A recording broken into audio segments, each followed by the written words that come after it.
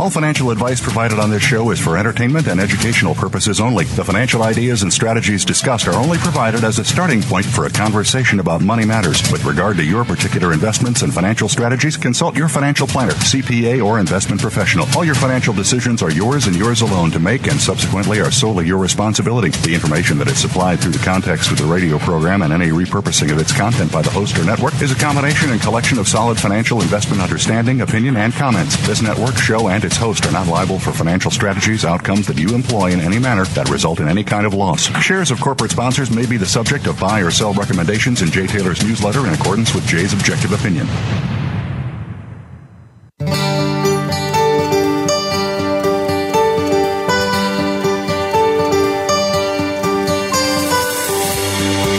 Welcome to Turning Hard Times into Good Times with your host, Jay Taylor. This hour will help investors fix issues and achieve personal gain. Now, here's your host, Jay Taylor. Welcome to Turning Hard Times into Good Times. I am your host, Jay Taylor, and I'm speaking to you from New York City on this, the third day of April 2018. Do like to remind you that I'm the editor of Jay Taylor's Gold, Energy, and Tech Stocks, and you can subscribe to that by going to miningstocks.com. miningstocks.com, or call our office in New York, 718-457-1426, 718-457-1426. We do like to also remind you that we're affiliated with Chen Lin. What is Chen buying? What is Chen selling? You can subscribe to that letter by going to chenpicks.com, chenpicks.com. I want to thank each of you for listening to the show, making it one of the more popular shows in the Voice America Business Channel. Also want to invite you to continue sending along your questions, criticisms, praises, whatever you have to say about this show. Send it to questionsfortaylor@gmail.com, questions, the number 4, Taylor@gmail.com. And of course, we do want to thank our sponsors for making this show economically viable. Our sponsors for today's show: RN Resources, Bonterra Resources, Dynacor Gold Mines, Genesis Metals Corp., Klondike Gold, New Range Gold Corp., Northern Empire, and Novo Resources. I've titled today's show, China's Plan to End Dependency on American Trade. Alistair McLeod, Michael Oliver, and Brian Groves are return guests today. Superpowers prevail and expand until the hand of God says no more. Financed by what can only be defined as a fraudulent monetary system after Nixon removed the intrinsic value from gold, from the dollar, by taking gold away from it, the U.S. was able to create seemingly endless amounts of money out of thin air to fund military and clandestine activities, to expand its presence around the globe, and also, of course, for politicians to give goodies away to those who vote for them. As the Soviet Union was in the process of its own statist self-destructive design, in order to ensure it went away peacefully, President Bush promised the Soviet Union that NATO would not encroach on Russia by taking former satellites of the Soviet Union into NATO. But alas, that promise has been broken, with numerous former Soviet satellites taken into NATO now, becoming members of NATO. And now NATO entirely encircles Russia, even as neocons would have you believe that Russia is even more of a danger to us now than it was during the Cold War.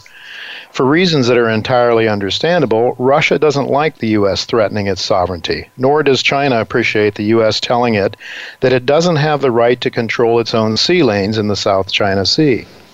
Given these geopolitical realities, which so far, as we know, continue to include the U.S. military being second to none, it isn't surprising that both China and Russia and other countries aligned with them are fighting back by targeting the U.S.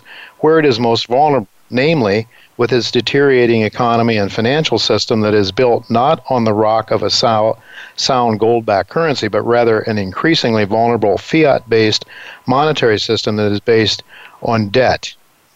And if that debt can't be paid, the system becomes increasingly insolvent and unstable. It was the financial crisis of 2008-2009 that hurt various countries around the world, that caused China to start to implement ways to lessen its dependency on a dollar that is increasingly unstable, and to create a monetary system of a more sound footing, perhaps based on gold. At least we know for sure that China has been encouraging its citizens to import gold. By all credible accounts, massive amounts of gold have been flowing into China from the Western world. At the same time, Russia has built up its gold reserves, as have other countries friendly to Russia and China.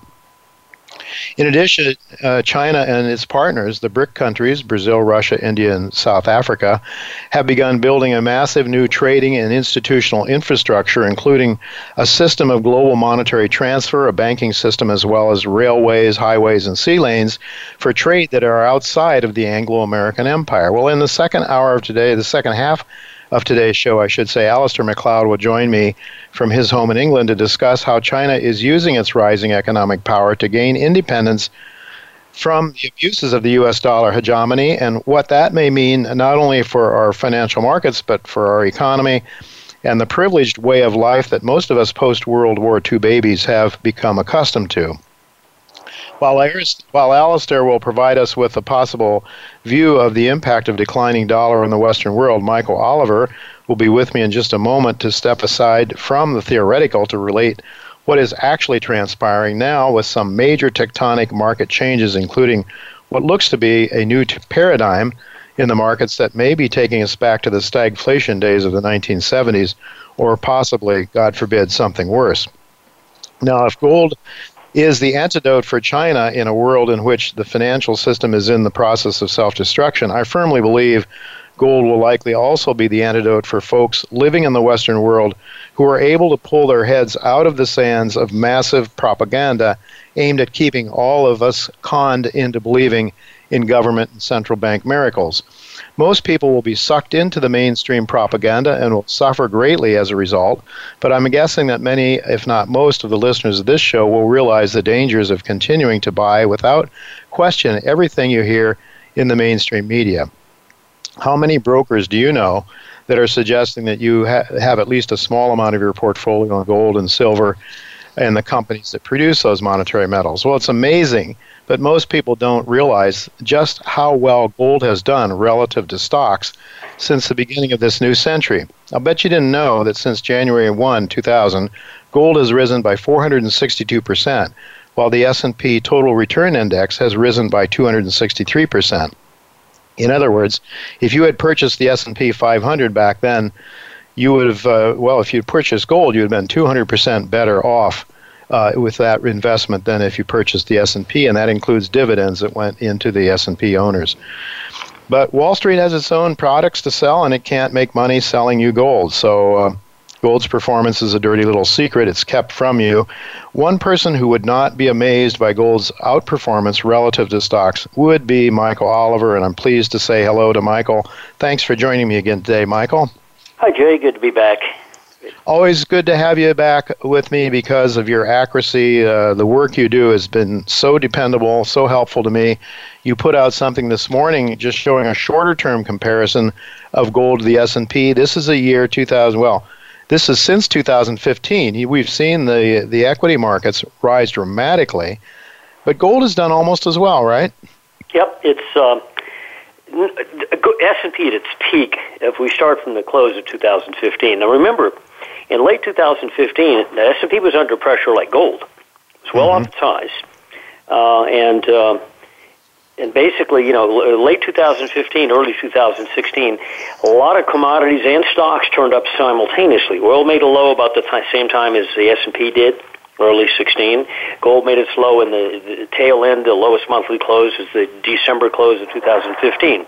So they were, somewhat in sync.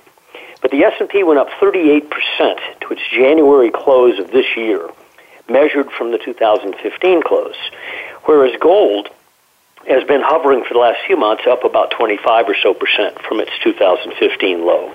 Now, with the S&P wobble that we've just had, or I call it a breakage, the difference is about 0.5% from the 2015 close to the present. Now, remember, this is a period when gold does not perform well versus the S&P, instead of the long-term picture that you discussed going back 20 years. So gold, I showed a simple column chart of gold and S&P right now. It's measured since 2015, and you can barely tell the difference. Yet nobody in the financial press is talking about gold. No. And the sudden change now where they're neck and neck instead of one column being shorter than the other. Gold is neck and neck with the S&P. It's in part due to two things. One, the S&P dropping, and two, gold hanging in tough near its upper end of the multi-year range here. I did a momentum study of that performance since 2014, and it broke out last month. Mm-hmm. So monthly momentum says it's not only this firming of gold relative to the S&P or weakening of S&P versus gold. It's not just some near-term phenomenon. It's actually a breakout. Mm-hmm. Therefore, it looks to me like gold is now likely to continue to outperform and outpace the S&P. Now, maybe at some point the financial press will actually get hold of that story and mention it. But right. For the last year or two, nobody's mentioned the fact that gold's done quite well despite the smokescreen of stocks. And, of course, as investors get disenchanted with stocks, they got to go somewhere. And gold's been behaving well. So it's not like it's a feel-bad market. It's a feel-good market, and I think it will attract a lot of the money. Certainly feels better than Bitcoin. Yeah. Well, I mean, speaking... go ahead, Michael. No, go ahead. Go ahead. Oh, I was just going to say, speaking of stocks, I mean, they're looking wobbly right now. What are your momentum indices saying about? Broken. I think it's over. You're broken, yeah. Yeah, I think the top's in place. We were waiting on the NASDAQ 100 and the PNQI, which is the ETF of internet stocks, the leaders, in other words, the Googles, Amazons, etc. They both broke, and the break in February in the S&P and most developed market indices around the world was conclusive to us, but NASDAQ and the PNQI did not break key structures in the February break. They did this week. Mm-hmm. And now I think the game's on. Also, if you plot NASDAQ 100 performance relative to the S&P, it's in sharp decline. And it's not just in decline, it's in breakage. In other words, it's breaking momentum trend structures of the relationship, indicating there's more to come. So going forward, we expect the market to go down and NASDAQ 100 to be a leader on the downside, just like it was on the upside. The only question in my mind is, in what manner is the decline unfold? Could we crash? It's possible. Or are we going down in sharp layers? I'm more inclined to think sharp layers. I see some support in NASDAQ 100 about 10% below here. Now, that's a pretty bad percent, considering you're already well off the high. So, if you get the NASDAQ 100 down, 5,900 area, about 10% below current market, I'm watchful for a possible shelf of support, not a bottom, just a shelf of support that might cause a rally. But if we go trashing through that level dramatically, then, we could be in crash mode. And I frankly don't know the answer to the nature of the decline. I am just a bear now, fully bearish. Well, it seems pretty clear that the equity markets are not going to go down without a fight. I'm looking today at the Dow is up 350 points as we speak. NASDAQ is up 1.18%, up 81 and change. S&P's up strong. So, there's a lot of believers. We've had a long bull market, and it's pretty hard to convince people that you don't want to be in stocks. You got to be there. Yeah, I quite agree, and we've warned our subscribers that you can get these rallies that just curl your hair. And so, if you are short these markets, you better be short in a way that you could accommodate your portfolio, your wherewithal. Heavily leveraged, if you can't afford it, don't do it. Right. And also, you don't have to do it all at once. You can do it piecemeal. Right. It's a dangerous situation, but I do think the top has been made. And the only question now is, in what manner do the legs of decline unfold? Yeah, and what I really appreciate about your work, Michael, is the momentum charts that you show so clearly.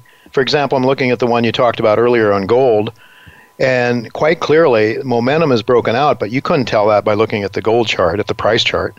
So, this is typical of what you do, and same thing on the downside, of course, with stocks and so forth.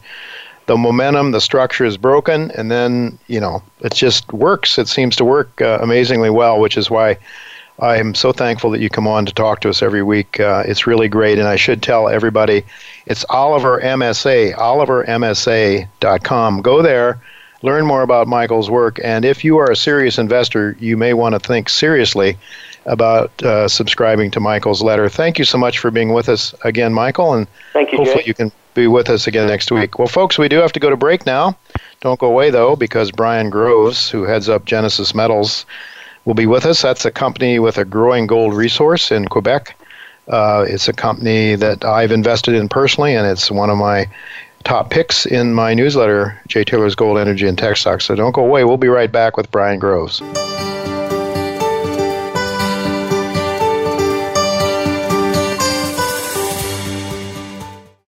Think you've seen everything there is to see in online television? Let us surprise you. Visit voiceamerica.tv today for sports, health, business, and more on demand 24/7. NewRange Goldcorp is a Canadian junior explorer focused on its recently acquired flagship Pamlico Gold Project, located in Nevada, one of the best mining jurisdictions in the world. Known as one of Nevada's highest-grade gold districts, Pamlico was held by private interests for most of its history and remains largely unexplored. Drilling by NewRange is already confirming the legendary grades of the district, with intercepts up to 341 grams gold per ton. Well-financed with no debt, NewRange is unlocking shareholder value at Pamlico and trades under TSX symbol NRG. A gold rush has begun. Recently, 3 of the largest gold mining companies announced strategic acquisitions in the Yukon territories. Ahead of them was a group who had already consolidated the key claims covering the historic Klondike Gold Rush into one company, aptly named Klondike Goldcorp. Led by a team of accomplished geoscientists, the company is steadily advancing exploration to reveal the rich source of all that gold. The hunt for the next major discovery is well underway, and Klondike Gold's shareholders are strategically positioned. Stay ahead of the majors and follow KlondikeGoldCorp.com. The business community's first choice in Internet Talk Radio. Voice America Business Network.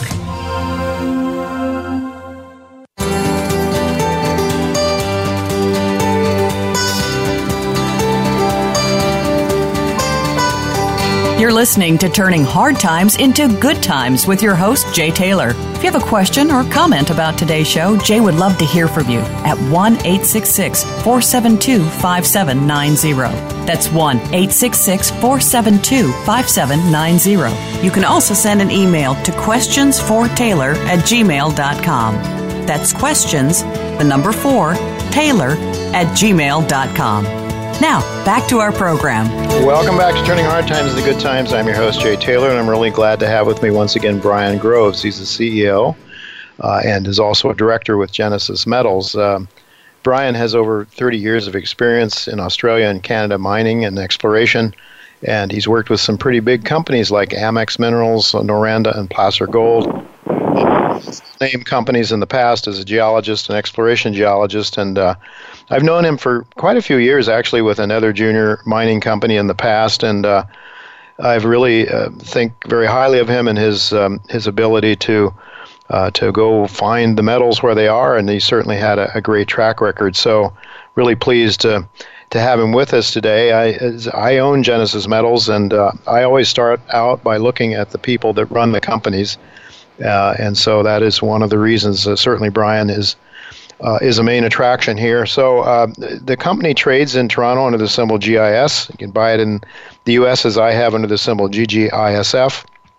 74.8 million shares, I believe.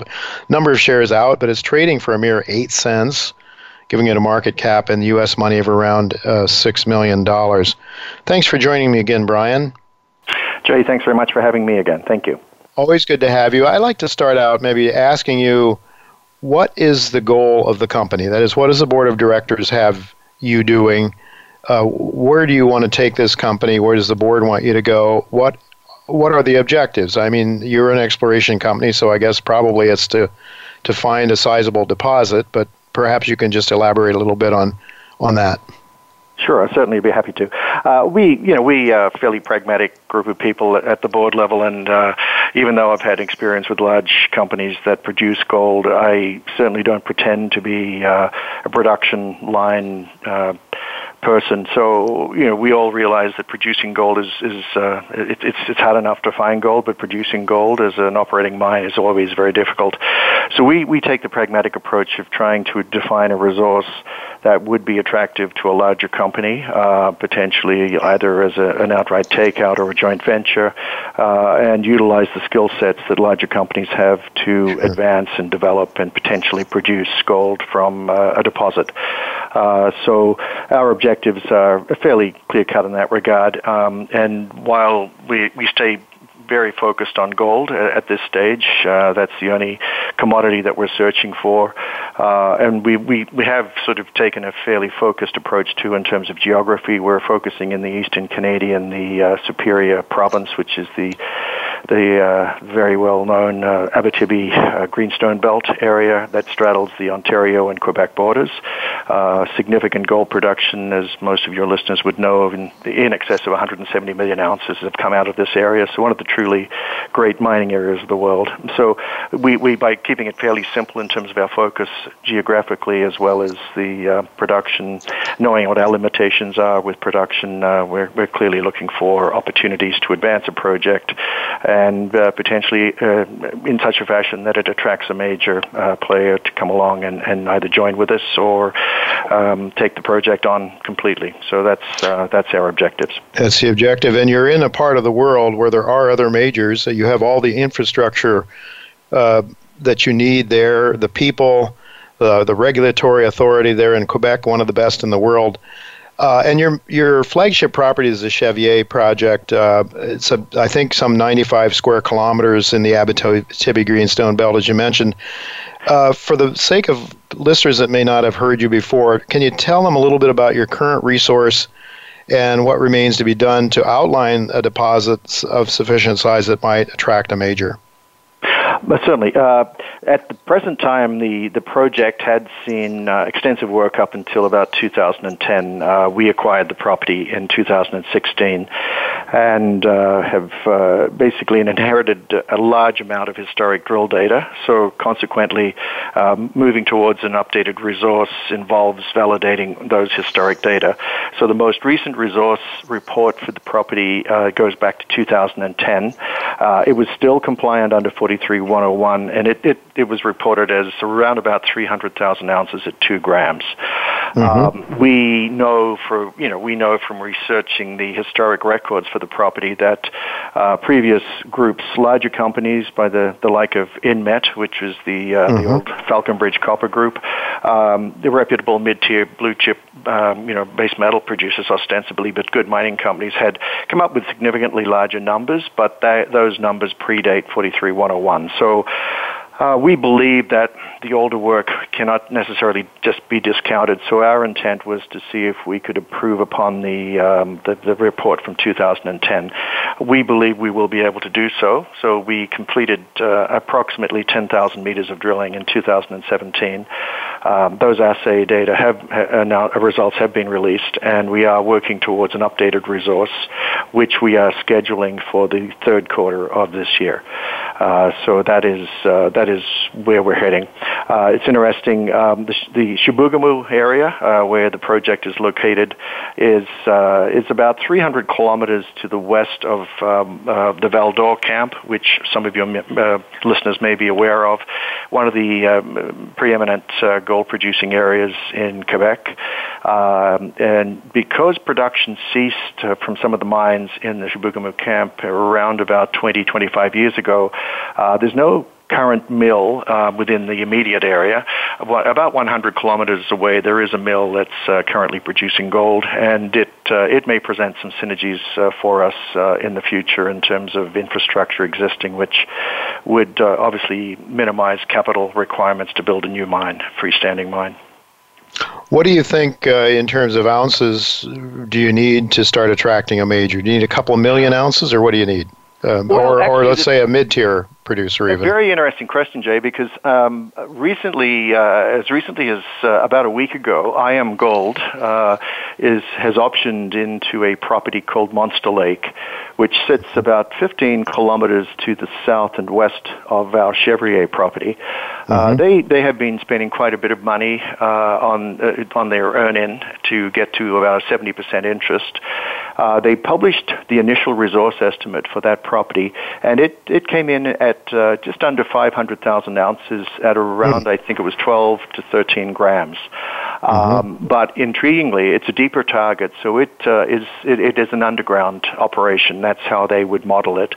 So that is quite a bit of a paradigm shift in our thinking too, because we traditionally would look at Chevrier as a standalone. I think the magic threshold that most people would like to see us achieve would be something approaching 1 million ounces. That would be, I think a fairly wide-held belief that you need that sort of level of contained ounces to move towards any advanced feasibility study or something like that. But the opportunity, or at least potentially there may be synergies in the future, who knows, that most of the ounces that we see at Chevrier are near surface, potentially open pittable.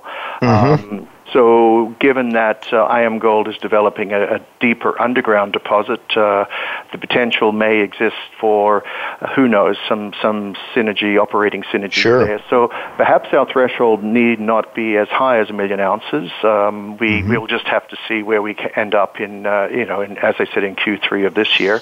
But it has made us start to think about, operational synergies between two adjoining relatively close projects. And as I said, it's about 15 kilometers between the two properties, connected by a fairly extensive road system, a 3-lane wide gravel road that's maintained year-round by the province of Quebec. So fairly good access between the properties. We don't know if that may end up being a reality, but at least it gives us a different way of looking at Chevrier. Well, you may not need 1 million ounces, but I can't help but notice you do have a historical resource. In addition to your 43-101 compliant resource, you have a historical resource. I think it's on something called the South Zone, which is one of many different targets that you have on your larger property. But that South Zone had 540,000 ounces of historic gold ounces, and I guess you can't include those in your thinking right now because you have to make them compliant. Is there are there any plans to go ahead and try to make those compliant anytime soon? Because if you could add 540 to 300,000, you'd be getting up towards 1 million ounces pretty fast. No, that's a very good point, Jay. Our immediate plan is that, as we know, the capital cost of mining. What we do have, just as an aside with the board, is we have a very good technical group, and all of whom have worked for major companies. Well, many of whom have worked for major companies, and hence have an understanding of what it takes to get a mine across the finish line, shall we say? Sure. What we have done is made a conscious effort to focus on the main zone because we know that they are near surface ounces, and that's the main thrust for our work this year. As I said, to get to that resource update in Q3. The South Zone is a deeper target. It hasn't been drilled as extensively as the main zone, so it may require quite a few more holes than obviously than is currently in the historic database. So we are scheduling that for potentially early 2019 as another target on the project area. We also have multiple near-surface showings that we still have to follow up. So the South Zone would fall into that category of obviously clear targets that we need to follow up in either later this year or early in 2019. Yeah, I noticed, I was just looking at a map that I had last year of your property, and it showed, I think, 8 targets, and now a more recent one showed 11 targets, if I counted properly. So you're obviously your surface work is showing more and more things to shoot at, and I guess what you're trying to do is to expand the ounces laterally and not go to depth, but you can get open pittable. My goodness, nearly 2 grams per ton is pretty rich these days for open pit mines that you've got up there on the main zone, right? That's exactly right, and that's what I think would be fairly attractive to a potential acquirer, is the overall contained grade within anything that could be open pittable. At the same time, as you made mention of the number of targets, we have a great geological team now working with this younger team, all Quebec-based, and they've taken the time, which was what the project needed. They've taken the time to synthesize everything, integrate the historic data with the new data, and start looking at the regional setting of where gold occurs. And they've had many discussions with Quebec government geologists, and I think it's helping us understand the controlling structural corridor that exists on the property, and hence the number of targets have increased, as you pointed out, as a consequence of our better improved understanding of the regional context of these structures. Do you see a possibility of increasing those 300,000 ounces on your main zone? I know that you are sort of focused now on two different areas of that main zone, but is that in your plans for this year? Your plans to expand the main zone? What are your plans for the exploration in 2018? For 2018, we've actually our focus is the updated resource for the main zone. So we are confident that we can improve upon the 300,000 ounces that were made public in 2010 by previous owners of the property. At the same time, our geological team have seen some fairly strong synergy or similarities in the setting of the main zone with the geology at a Goldex mine close to Val-d'Or. Goldex is owned by Agnico Eagle, and it may surprise some of your listeners to hear that they are operating underground at a cutoff grade of less than half a gram per ton. Yeah, so that's pretty incredible. It's pretty incredible, but it works because they are moving large volumes of material underground. It's bulk underground mining, as they call it, and because of the cost efficiencies of moving large amounts of material, they can keep the unit costs down. So we see similarities, even though our geological modeling that would lead into the resource estimate for the main zone sees 2 to 3 bodies that extend from surface down to about 500 meters depth. We do have a deeper hole under one of those wedges of mineralization that is down in excess of 500 meters, and it returned more than 1 gram over 40 meters. And that would be the type of material and the thicknesses that we would envisage we would need to develop a deeper underground target below the pits, potentially open pittable material, very, very much in a similar fashion to what Agnico Eagle has done at the Goldex deposit. So it's a new understanding of the deposit, which provides for it'll be a large driver of our exploration work this year. We think that we have enough drill holes into those mineralized blocks that are near surface, potentially open pittable, that we do not need to do any more drilling in that area. So the bulk of our drilling will be testing the deeper extensions to see if we can validate the Goldex analog at Chevrier. So, all right. Well, that's really good. Now you so we'll be looking for the resource. I guess that's the driver, and that's in Q3, you say. So we're looking maybe 6 months away from now. 5-6 months anyway. Any other drivers? What should people be looking for? And also, are you going to need to raise any money anytime soon? You got a $6 million market cap, for goodness sakes, and we're talking about a comparison with the Goldex mine. If that kind of thing comes to be, there's no way this is an 8-cent stock, 10 cents in Canada, I guess. I agree with you completely. Yeah, we will have to go to market at some stage before we get into an aggressive underground, not underground, but deeper drilling program. So yeah, that's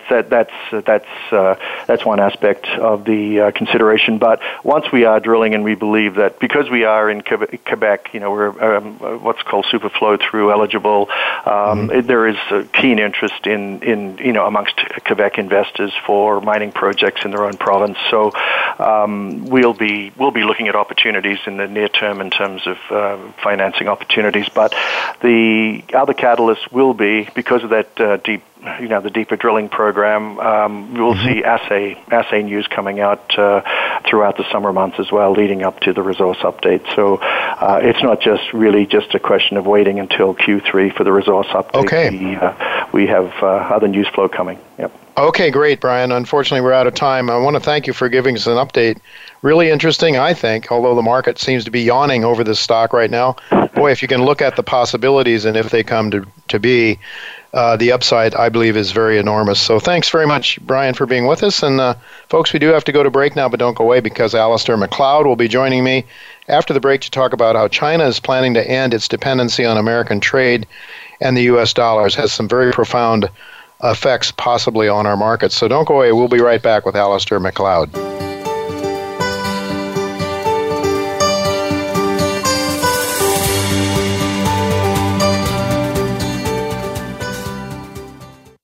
Become our friend on Facebook. Post your thoughts about our shows and network on our timeline. Visit facebook.com/Voice America. Noble Resources Corp. trades on the OTCQX under the symbol NSRPF and on the TSX Venture Exchange under NVO. Its flagship assets are located in the Karratha region of Western Australia, where they are currently drilling and trenching their Purdy's Reward project. In addition, Novo has partnered with Sumitomo Mining Corporation to advance its Beaton's Creek Gold project toward production.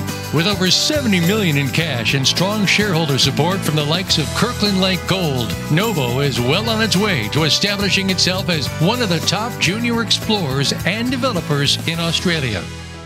Have you had a chance to check out Voice America's online magazine and blog, Press Pass? If you love our hosts and shows, check out articles that give an even deeper perspective. Plus topics about health and fitness, movie reviews, philosophy, business tips and tactics, spirituality, positive thought, current events, and even more about your favorite host. It's just a click away at vapresspass.com. That's vapresspass.com. VA Press Pass by Voice America. All access, all the time. We're always talking business. Talk to an expert. Call now, toll free, 866-472-5790. That's 866-472-5790. Voice America Business Network.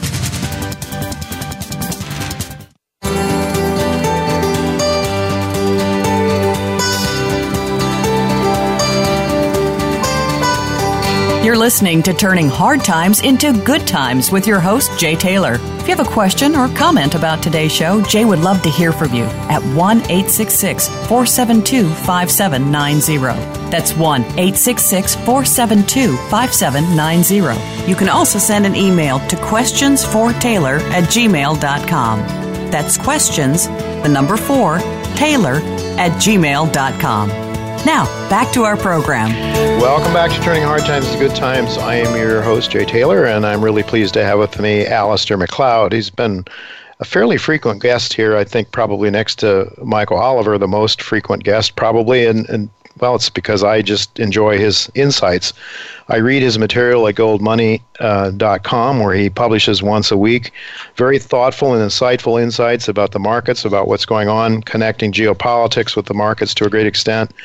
And he has quite a background as an analyst, as a stockbroker, and he understands what honest money is, real money, gold. And so that is one of the main reasons that Alistair is invited on this show, and we're so grateful that he agrees to join us so often from what is getting close to his bedtime in England. Thank you for joining me, Alistair.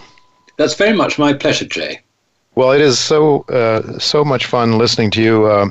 I wouldn't say maybe fun is the wrong word, because a lot of the things you have to say are not necessarily fun, but they are realistic, I think, and truthful. And truth is what we seek on this show as much as anything else. We'd like to make some money from understanding the world as it is.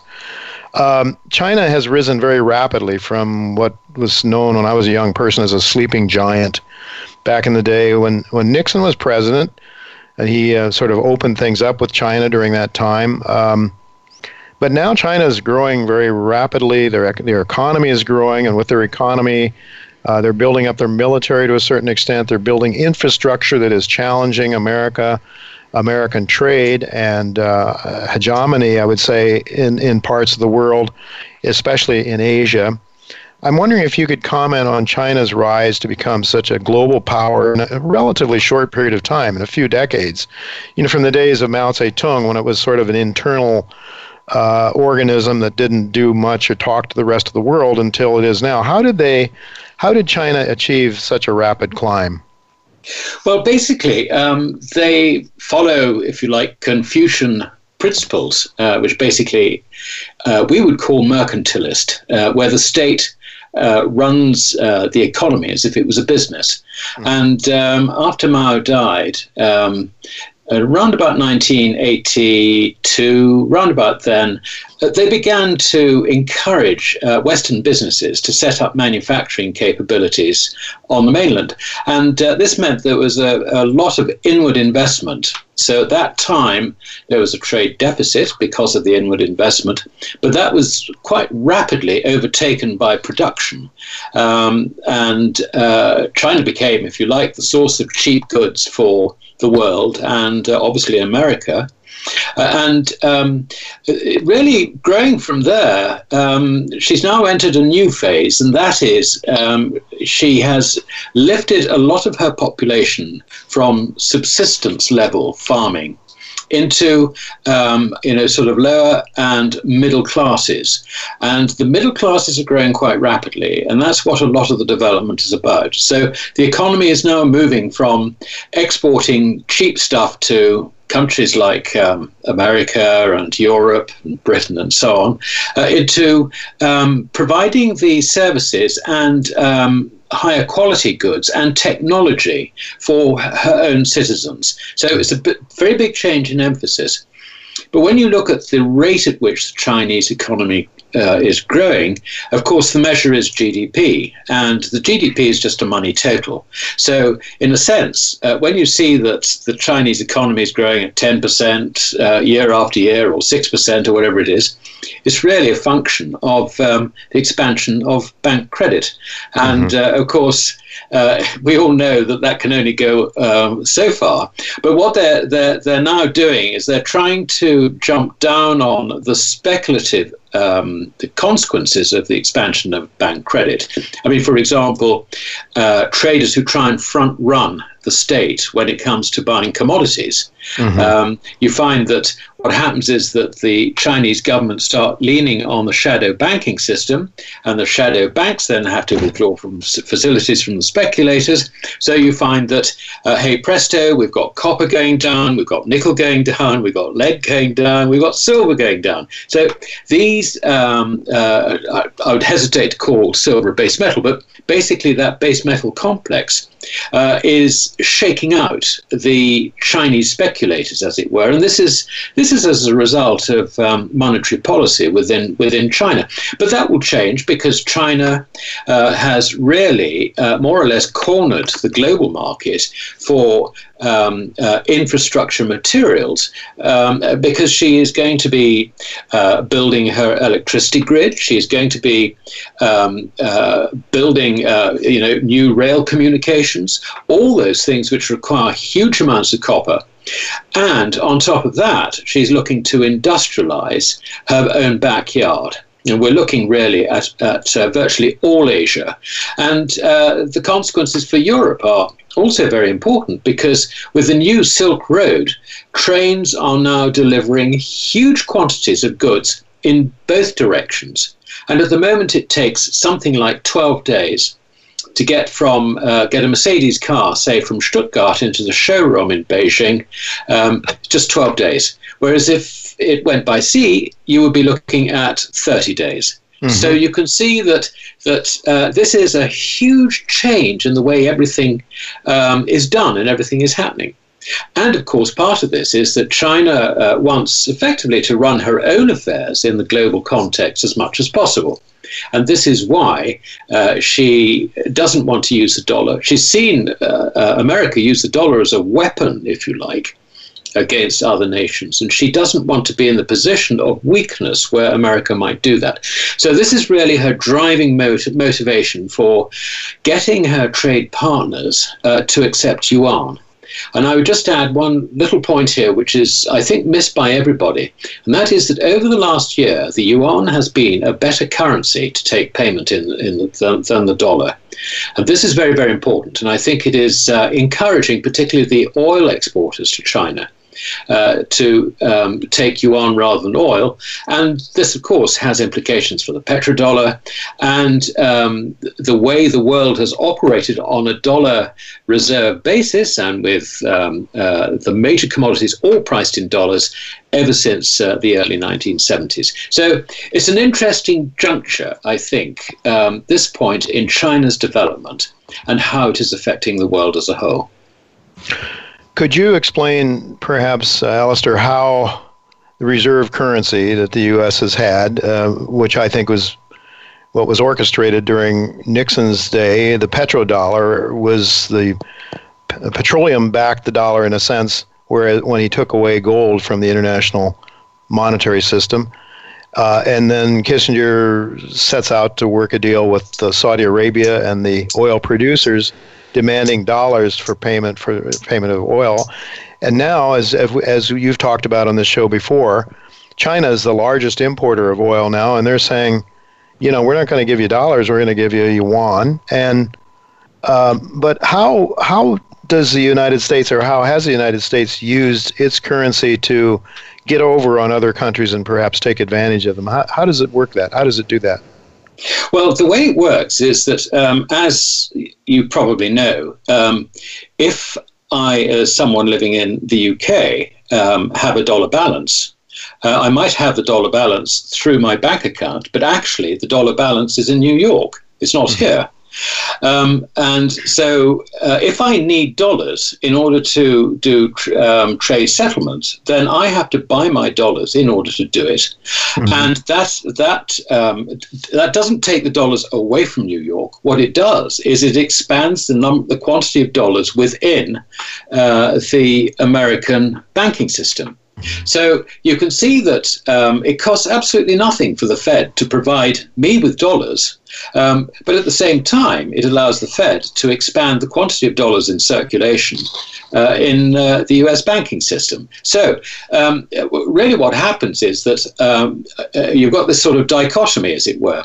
On the one hand, I'm in the market having to buy dollars so that I can go and buy oil or whatever it is that I want to buy. And on the other hand, you can run your economy as badly as you like over there, but I still need the damn dollars.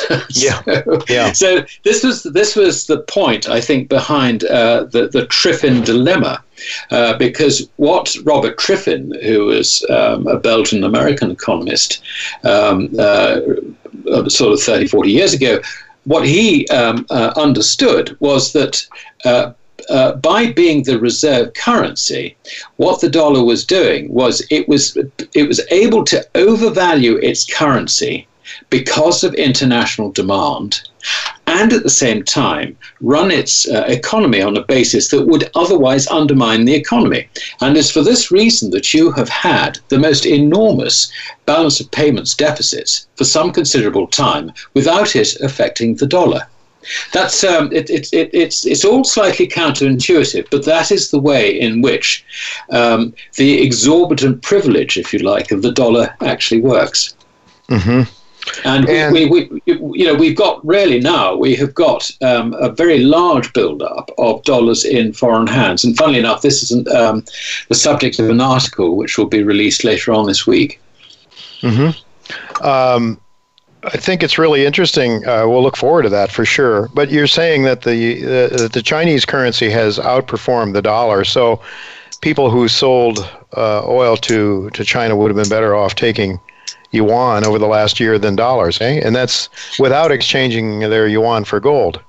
That is correct, yes. The yuan is up about 9% over 2017 against the dollar. So that's the extent to which you would have benefited. So now we have this. Can you comment a little bit on the Shanghai Oil Exchange, the futures exchange? It just opened, I believe it was March 26th when it went live. Is that right? And how is it performing? Yes, you're right. It went live on March the 26th, and the first week's trading has been very successful. In the first 3 days, the equivalent of 60 million barrels of oil were traded. And given that China's daily intake, if you like, import of oil is around about 8 to 8.5 million barrels, you can see that the size of the market looks like developing into having sufficient liquidity, really, for China to settle all her oil imports convincingly in her own currency. The thing that's interesting about this is that there are some nations who export to China who would also like to avoid the dollar. So they're on the same page, as it were, as China is when it comes to not wanting to use the dollar. The principal ones, obviously, are Iran and also Russia. Russia is now the largest exporter of oil around the world, having overtaken Saudi Arabia, just. Iran sells a lot of oil to China. And we can see particularly those two nations who we know like gold, they use gold as money. They are likely to, if you like, use the futures markets for to hedge some of their yuan exposure into matching gold contracts. Now, there are yuan gold contracts traded in both Hong Kong and also Dubai. Mm-hmm. Now, interestingly, the Chinese authorities appear to have given the blessing to an arrangement between Dubai and Hong Kong, and they've also brought in other centres like Singapore. They're talking, believe it or not, to Myanmar, the old Burma, and also possibly Cambodia. What they're looking to do is to set up what's being described as a gold corridor. What these centres, particularly Dubai and Hong Kong, see is increased demand for deliverable gold futures. Now, they're tagging it as being the result of the Silk Road project and the amount of business that's likely to come into the futures market as a byproduct of that. But actually what they're doing is they're looking to gear up within 2 or 3 months to have storage facilities, which they've already contracted for, on the Chinese mainland, so that there is a depot, if you like, for physical gold to be deposited and delivered with these contracts. So I think the very fact that two rival exchanges are getting together basically tells me, and I think it tells the world, that they see, as a result of the development on the energy contracts in Shanghai, there is likely to be a greater demand for gold. They need to get together in order to be able to satisfy it. So this is a double blow, if you like, as far as the Americans are concerned. On the one hand, the petrodollar is no longer being exclusively used, and there's not a lot America can do about it. And on the other hand, it would appear that some of the users of this contract are likely to hedge into gold and could end up driving the gold price up, which, as far as the American Treasury are concerned and the Fed are concerned, is a development they would not want to see. Yeah, I would imagine so. I mean, this is a direct competition against the dollar hegemony, and to a certain extent, if a good part of the world isn't using dollars anymore, that privilege ceases to exist to the same extent it did before anyway. And you're saying there's not much that can be done about it, and yet I'm hearing growing rhetoric here in the United States all the time about how China is a bigger and bigger threat to us, and how we need to flex our military muscles in order to try to resolve this threat. What are your thoughts about that? I mean, certainly you over there on your side of the pond, the Brits are pretty much with us on this, or at least the public officials seem to be.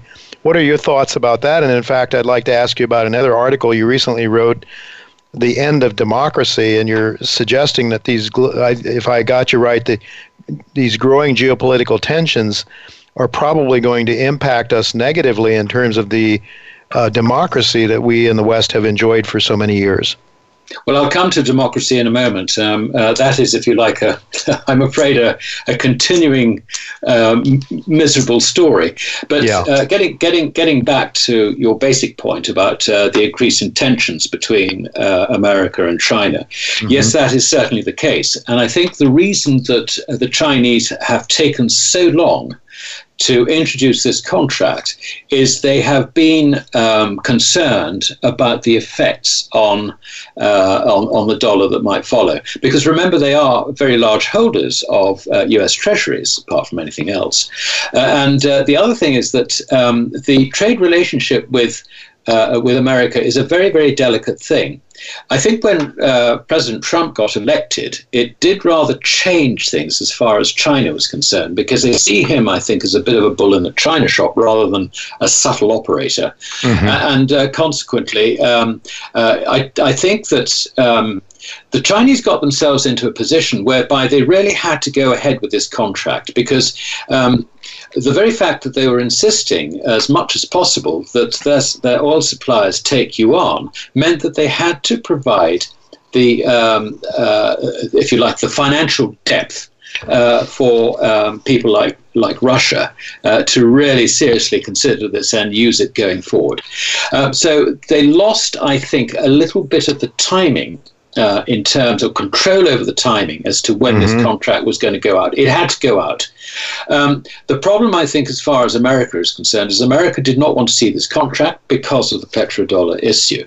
The fact that it has gone ahead, I think, has increased trade tensions. And I don't think it's an accident that President Trump started off immediately after the start of this contract was announced, before it actually started trading, with tariffs on steel and aluminium. And that has obviously continued and gone into other products as well. China has hit back with tariffs the other way. And so you've got this sort of tit-for-tat thing going. This, I think, was inevitable. But I think that the thing that has set the timing of it has actually been the introduction of this contract because of that petrodollar angle. All right. Alistair, unfortunately, we're going to have to let it go there. I hear a discussion in the future about trade wars with you.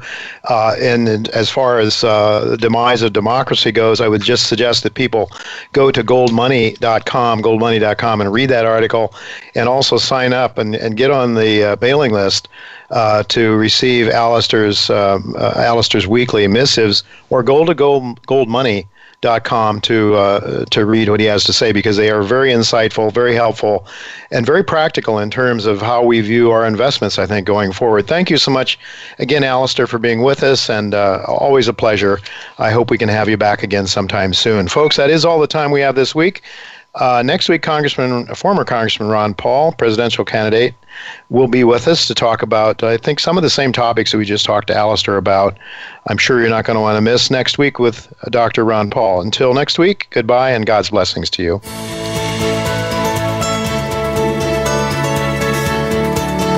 Thank you again for listening to Turning Hard Times into Good Times with Jay Taylor. Please join us again next Tuesday at noon Pacific Time, 3 p.m. Eastern Time on the Voice America Business Channel.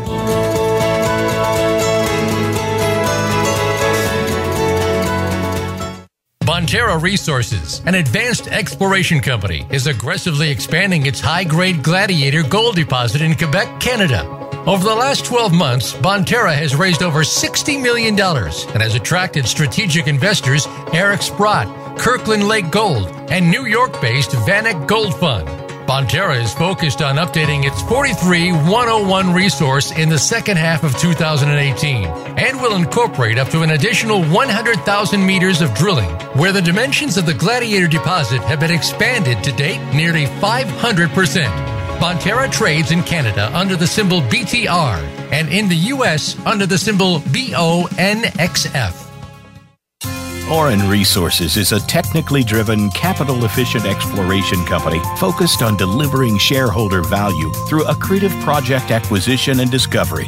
The company's management team has a record of success in the discovery, advancement, and monetization of exploration assets. Orin's focus is on advancing its 7 premier gold exploration projects located in Canada and Peru. Orin's shares trade on the TSX in Canada and the NYSE American in the U.S. under the stock symbol AUG. For more information, please visit orinresources.com.